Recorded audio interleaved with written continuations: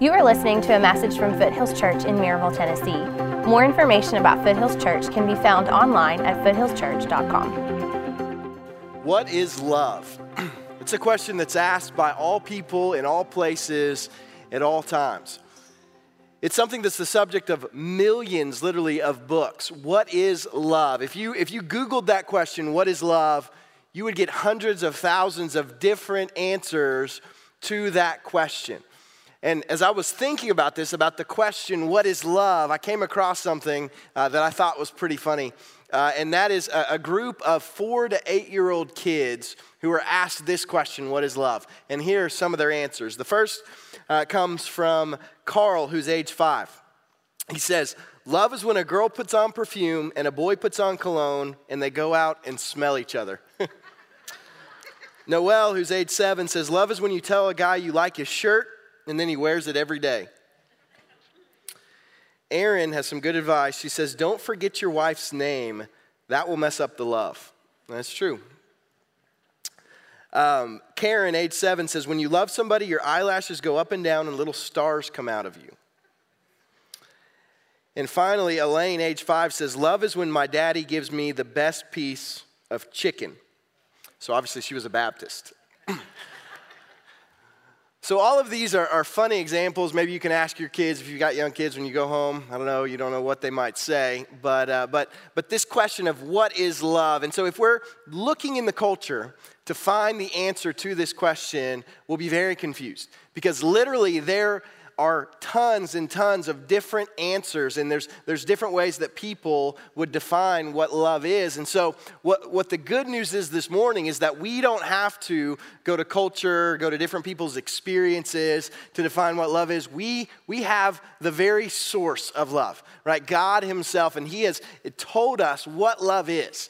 And so we're going to look to that. And my challenge this morning, we're going to be looking in the book of 1 John chapter 4 at a passage that kind of unpacks what love is. But my challenge to us this morning is that we let God define love, right? That he's the one who created us. He's the one who created love. And so we may all have different ideas and understandings of what love is. But let me encourage us to look to him and accept his definition as he is ultimately the creator of love. So if you have your Bibles, turn to 1 John chapter 4, and we're going to read from verse 7 all the way down to verse 21. Beloved, let us love one another, for love is from God. And whoever loves has been born of God and knows God. Anyone who does not love does not know God, because God is love. In this, the love of God was made manifest among us, that God sent his only Son into the world so that we might live through him. And this is love, not that we have loved God, but that he loved us and sent his Son to be the propitiation for our sins. Beloved, if God loved us, we also ought to love one another. No one has ever seen God. If we love one another, God abides in us, and his love is perfected in us. By this we know that we abide in him, and he in us, because he has given us his Spirit. And we have seen and testified that the Father has sent his Son to be the Savior of the world. Whoever confesses that Jesus is the Son of God, God abides in him, and he in God. So we have come to know and to believe the love that God has for us. God is love, and whoever abides in love abides in God, and God abides in him. By this is love perfected with us, so that we may have confidence for the day of judgment. Because as he is, so also are we in this world. There is no fear in love, but perfect love casts out fear. For fear has to do with punishment. And whoever fears has not been perfected in love. We love because he first loved us. If anyone says, I love God, and hates his brother, he is a liar. For he who does not love his brother whom he has seen cannot love God whom he has not seen. And this commandment we have from him, whoever loves God must also love his brother. Let's pray. Father, thank you for your words to us this morning. God, we come before you today. God, we want to see your definition of love. And Father, we want to see that love expressed in our lives. And so we know that the only way that can happen is through your Spirit working in us. And so we pray, God, I pray that through this time this morning, that through your word and through your Spirit, you would work in our hearts and make us into people who love well. And so, Father, we ask that and all these things in Christ's name. Amen. Well, there's a couple things from this passage that I want us to see. And the first thing is that true love, the love that God calls us to, is supernatural. True love is supernatural. Now, one of the points that's clear throughout this passage, as well as really the rest of the New Testament, is that Christians are to be marked by love. The distinguishing mark of a Christian is to be that we are loving, right? And now you may hear that and think, okay, I know that, like I've heard that the last 2 weeks.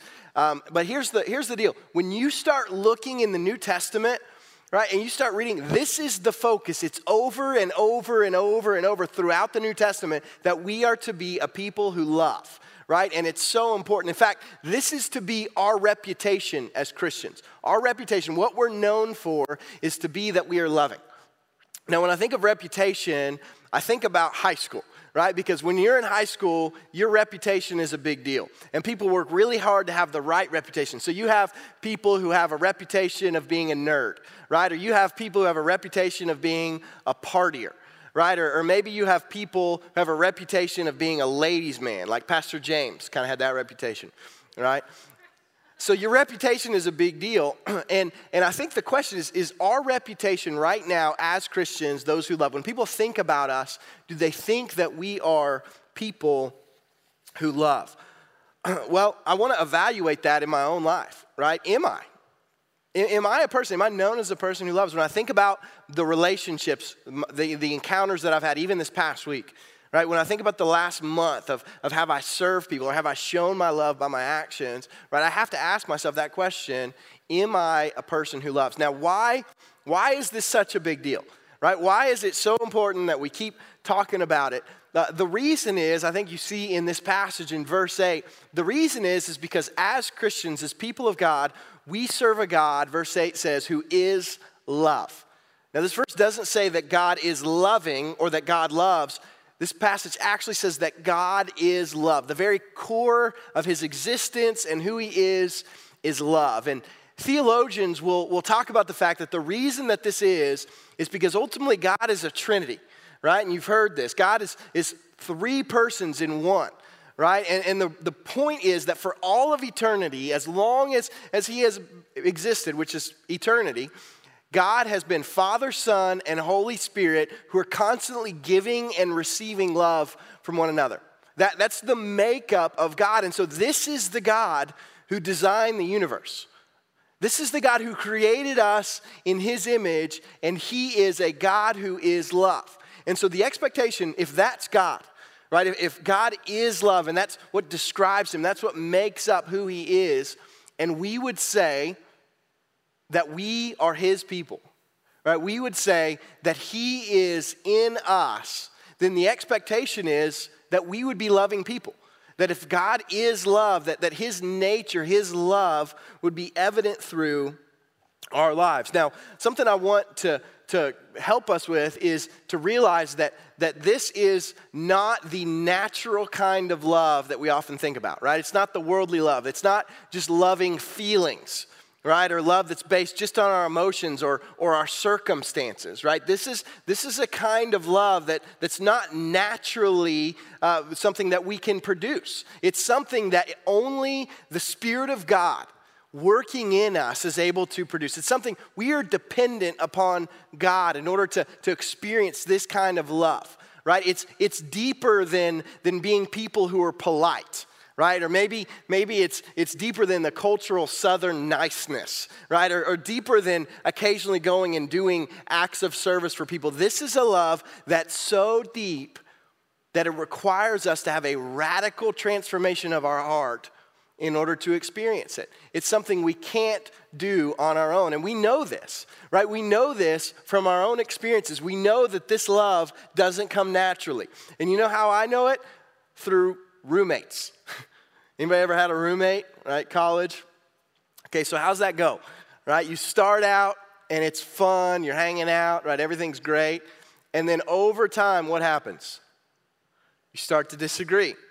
You have different priorities, different schedules, right? You start to get on one another's nerves. I actually have friends from high school who went to University of Kentucky for college, and they were in a small dorm room there, and by the end of the semester, they had so much trouble getting along that they literally took a roll of duct tape and started on the floor and went all the way down the floor, all the way up the walls, all the way across the ceiling and around, and divided their dorm room into two halves, right? And said, we're each gonna stay on our side. right? That's a picture of what comes naturally. So when we see something different, when we see someone who loves sacrificially, right, it is evidence that the Spirit of God and the grace of God is at work in their lives, because only He can produce that kind of love in us. Now, John goes on to make the same point, but he makes it in the opposite way. He says that those who do not love do not know God. Right? So if God is love, and if He's in us, then it's impossible for us to not love other people. Right? It's impossible. It would be like somebody who came up and told you, hey man, I'm sorry I'm running late. Like you've been waiting for them, they showed up late. They said, I'm sorry I'm running late. I was walking up here and a semi-truck actually ran off the road and just ran me over. Right? Like all the tires, all the wheels. So it took me a while to kind of get myself back up and, kind of brush myself off, walk over here. So I'm sorry I'm late. And you're looking at them and they don't have a scratch on them, right? That's impossible, right? They're lying. Why? Because for something that significant to happen to someone, you're going to see the evidence.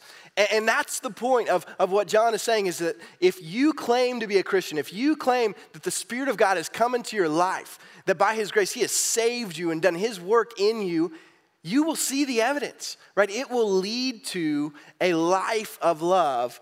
It's the expectation of a Christian. Now, some people will claim that they know God, right? Or that the evidence of their love for God is based on some type of experience that they've had or things that they've done. And so they'll say because of this experience or these things, but when you look at their life, they're completely unloving. Right? And so this leads me to ask a question. How do I define spiritual maturity?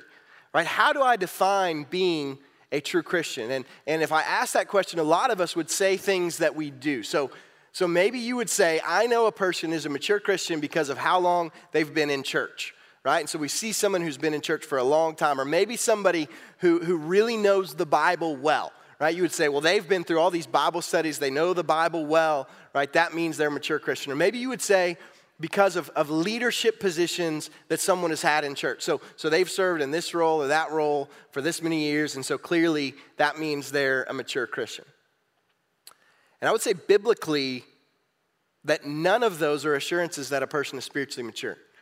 Right? In fact, all of those can be faked. And in fact, I have two stories from my own life that show this. One is there was a guy who went to college with me, and he was a Christian studies major, and he was a guy who, he stood out above all the other students. He was so smart. He knew the Bible so well. He had read all these theology books, right? And he would have conversations with our professors in classes that none of the rest of us could even understand, right? His knowledge was incredible. And I remember one day when he walked in and he had a Bible, and he said, this book has become nothing more than a textbook to me. He ended up leaving and dropping out of school altogether. Right? He was so impressive, but it wasn't real. Then there's another person who is a guy who was at the church that I was at in Illinois. And this was a guy who everybody would have looked at as a very impressive Christian, right? As a model Christian. And he had grown up in the church. He had prayed a prayer at VBS when he was a kid. And he had served in all kinds of leadership roles in the church.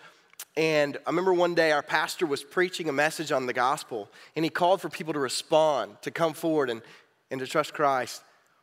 And this guy walked down the aisle, came forward and trusted Christ for the first time. Right? He had done all of those things. Everybody was convinced that he was this mature Christian, and he was lost the whole time. Right? And so what I want to say from that is that those things that we often think of, the public things, are often not really the evidence of our faith. But biblically, according to this passage, John says, the evidence of your faith is not the things that you do publicly, right? But it's ultimately the private life that you have, the way that you relate to other people, right? You want to know the real quality of your relationship with God? Look at your relationships with the people who are closest to, right? With your family, with the people you work with, people in church, right? Your neighbors. Think about those relationships, and that is really the evidence of the quality of your relationship with God. And so this is the first thing we see, that God is love. And if he is in us, then we will be loving, right? We will display that love to others. But the second point, not only is true love supernatural, but the second thing we see here is that true love is sacrificial. True love is sacrificial. In these verses, John talks about God's love for us. And he says the way that God shows us his love is not something that's distant or abstract, right? It's not some distant thing. God loves us, right? But God demonstrates his love by his actions, by what he does. We've talked about this. This is kind of the point of this whole Love Does sermon series, that God demonstrates his love by what he does. And really, it's the way that all true love is demonstrated. All true love is demonstrated by our actions, by the things that we actually do. And when I'm thinking about this, I think of somewhat of an infamous story in my family with my great-grandfather and my great-grandmother. And one day, my great-grandmother came in, and she was very frustrated with my great-grandfather, and she was telling him, "You're just not affectionate, right? You don't show me that you love me. You don't tell me that you love me." And his response, I'm not lying, this is what he actually said, was, "Woman," which is always a good start,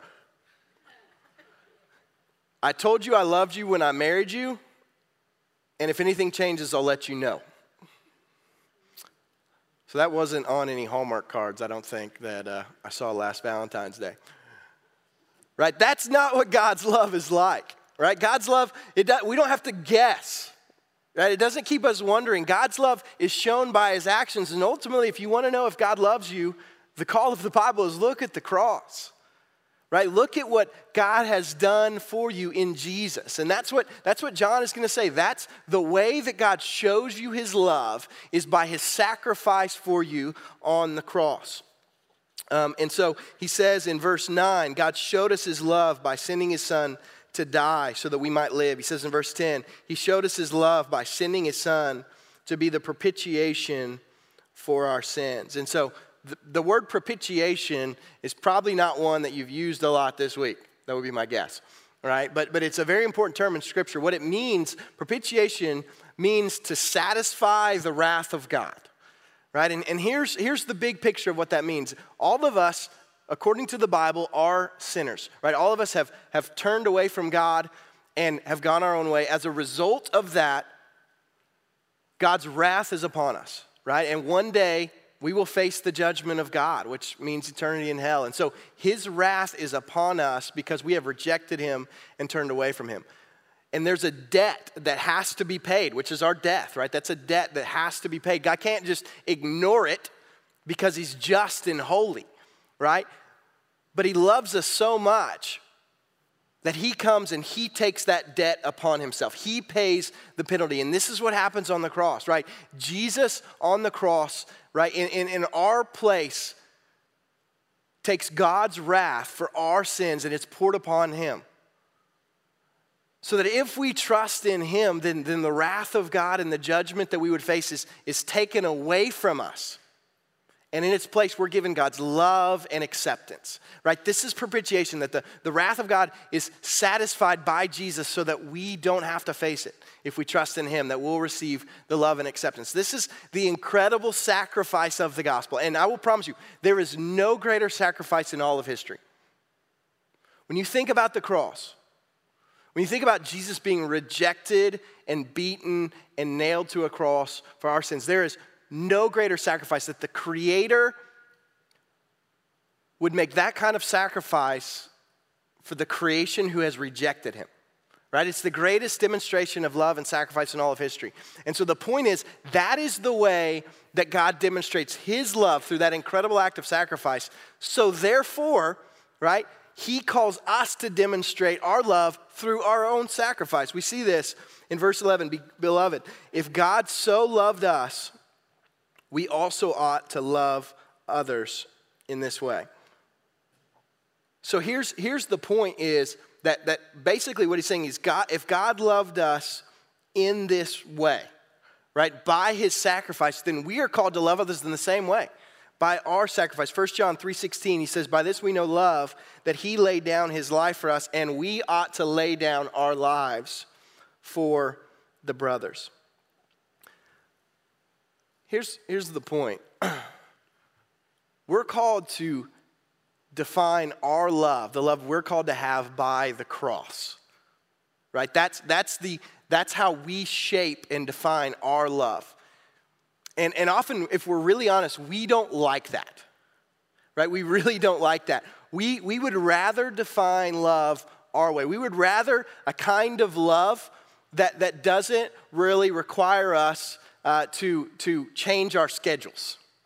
Right? That kind of fits within our schedules. We would prefer a kind of love that doesn't require us to cross difficult, uncomfortable cultural barriers. Right? We would really require a kind of love that doesn't actually cost us money. If we're honest, we would prefer a kind of love that doesn't require us to sacrifice. But when we look at Scripture, we see that a love that does not sacrifice is not love at all. Right? We define our love by the cross, and it's sacrificial for us. And I think one of the things that is the most shocking about looking at Jesus' sacrifice and what he did on the cross is who he died for. You see, Jesus didn't die for his friends. Jesus didn't die for people who deserved it or who would love him back. He died for his enemies. Right? He died for the very people who had rejected him. He died for people like us who fail him over and over. Right? He died for people who did not deserve his love. And the point is, he calls us to show our love to people who don't deserve our love. You see, if we're honest, we would rather surround ourselves with people who we're comfortable being around, who are easy to love. Right? People who we think deserve our love, people who will return our love. We don't want to have to sacrifice. We don't have to be around people who are difficult to love because it's draining. And I think one of the greatest quotes of this is from a pastor named Tim Keller, who's a pastor in New York City. And it's kind of a long quote, but I'm asking you guys to hang with me on this because he says it much better than I can. He says this: all life-changing love is substitutionary sacrifice. Think about it. If you love a person whose life is all put together and has no major needs, it costs you nothing. It's delightful. But if you ever try to love somebody who has needs, who is in trouble, who is emotionally wounded, it's going to cost you. You can't love them without taking a hit yourself. A transfer of some kind is required so that somehow their troubles, their problems transfer to you. There are a lot of wounded people out there who are emotionally sinking. They're hurting and they need to be loved. And when they are with you, you want to look at your watch and make a graceful exit because listening to them with all their problems can be grueling. It can be exhausting to be their friend. But the only way they're going to start filling up emotionally is if somebody loves them. And the only way to love them is to let yourself be emotionally drained. Some of your fullness is going to have to go into them. And you have to empty out to some degree. If you hold on to our emotional comfort and simply avoid those people, they will sink. The only way to love them is through substitutionary sacrifice. Right? That's not what we want to hear. That's not something that's exciting. Oh, I want to be friends with those kind of people, right? I want to have to go through that kind of love. But it's the demonstration of the gospel, right? It's the demonstration of God's love. It's evidence of his work in our lives when we love sacrificially. And we know this. We know that all true love requires sacrifice when we think about our kids, right? I'm right now in this phase where we've got a young baby, 2 weeks old, and a 3-year-old, right? Raising kids requires incredible sacrifice. Right? They're so needy. They're so dependent. You have to feed them and bathe them and clothe them. Right? It's exhausting. And there's so much you have to give up. There's so much you have to sacrifice. You have to sacrifice so much time and energy and sleep. I say sleep? I forgot. And money, right? Even in just diapers alone. It's incredible. But we do it because we love them. We sacrifice because we know if we don't, right, if we don't sacrifice for our kids, they will spend the rest of their life sacrificing because they'll never really grow up. They'll never really be raised. We understand this. We love our kids sacrificially. And what this passage is saying is that is our call in all our relationships, right? We're to love biblically in a way that is sacrificially to those around us. And so I think as we look at this, right, this is a challenge, right? This is not an easy call to say that we're called to love this way. But I think there's something important in verse 11. There's a word there that's the word ought, right? And it says in verse 11, we ought to love one another. And the point here, what he's saying is that it is the expectation that if God is in us, right, if he has given us his nature, it's the expectation that we will love one another this way. Right? It's like saying that birds ought to fly, or like saying that fish ought to swim. Right? It's their nature. It's the way they were created. It's the way they live and operate. And what he's saying is that if we are new creations in Christ, if God's Spirit is in us, then it's our nature to love. Right? It's a reflection of the God who is in us. And we know this because of the way we treat animals and things based on their nature. Right? We know the way that things operate. So many of us, if you have a cat, you probably don't keep your cat in the aquarium. Right? Now, maybe some of you hate cats, and so you do that, and that's weird. But that's not the normal thing. You don't look out your window and see your neighbor walking down the sidewalk walking his goldfish on a leash. Right? That's just weird. Why? Because we know that things are created with a certain nature. They exist in a certain way, and so we treat them a certain way. And that's the point of what he's saying. He's saying our nature as God's Spirit is in us is to love, right? Is to do this. This is the expectation. We shouldn't be comfortable. We shouldn't settle for saying, well, I'm just not a loving person, or that's not my personality, or, well, they're just difficult to be around, right? We shouldn't settle for that. That shouldn't be okay. We need to look in this and realize the expectation of our life is to be loving. And this is not something that is new. Right? From the time the scripture went forward, the early church recognized that this was to be the way that they were known, and it was, right? This was the reputation of the early church. There's a couple quotes I want to read to you that come from the early church from within 100 to 200 years right after Jesus lived and died. One is from a guy named Lucian. He said of the early church, it's incredible to see the fervor with which the people of that religion help each other in their wants. They spare nothing. Their first legislator, Jesus, has put into their heads that they are all brothers. A guy named Cecilius, 8210, said that they love one another almost before they know one another, speaking of the early church. And then Tertullian, one of the early church fathers, said this. He said, it is our care for the helpless, our practice of loving kindness that brands us in the eyes of many of our opponents. Look, they say, how they love one another. Look how they are prepared to die for one another. I wonder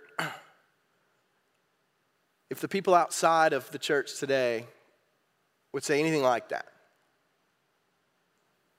Is that the way we're known as Christians?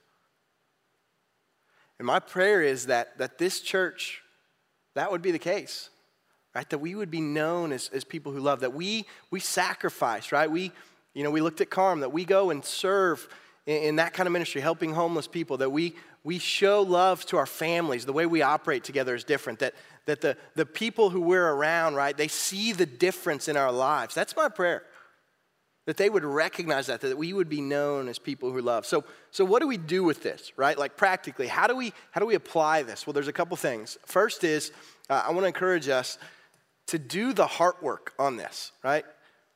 To not just settle for being unloving or not having patience with people or just not liking people, right? But to recognize those areas where we're not loving, those relationships where we're struggling in this area, and to repent, right? Go to that person and repent and do the heart work, right? To show them that love, right? Don't just settle for not being a loving person. The second thing is an encouragement, and this is an encouragement to me this morning, is a reminder that this is not impossible, right? Because living within us is the Spirit of God who is love, right? And so if He is in us, He can empower us and enable us to love in any situation, in any circumstance, and so we're never hopeless. And the final thing is just to look to Jesus, right? Ultimately, just to focus on him, to think about the sacrifice, to think about the punishment that he went through, and to think about the fact that that was motivated by his love for you. That he took your sins personally upon himself on the cross.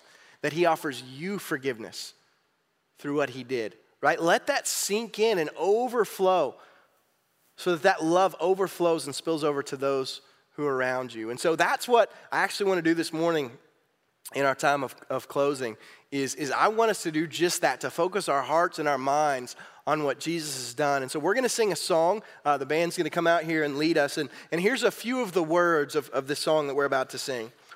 It says, I remind myself of all that you've done and the life I have because of your Son. Love came down and rescued me. Love came down and set me free. And I am yours forever. Let's pray. Father, thank you for your grace to us. Father, thank you that you did come down. Father, that though we could never deserve it, that we'd sinned against you, we continually reject you and fail you, that Father, you loved us, and so you came down to take our sin upon yourself. Father, thank you that you offer us forgiveness and new life. So Father, and I pray that that would impact our hearts and settle into us and make us into people who aren't okay with being unloving. With people who aren't okay with having relationships that are broken. But Father, I pray that your Spirit would do your work in our hearts and in our relationships and in our church so that we would be known as people who are marked by your love. And Father, we ask all this for your glory. It's in the name of our King Jesus we pray. Amen. Thank you for listening. More information about Foothills Church can be found online at foothillschurch.com.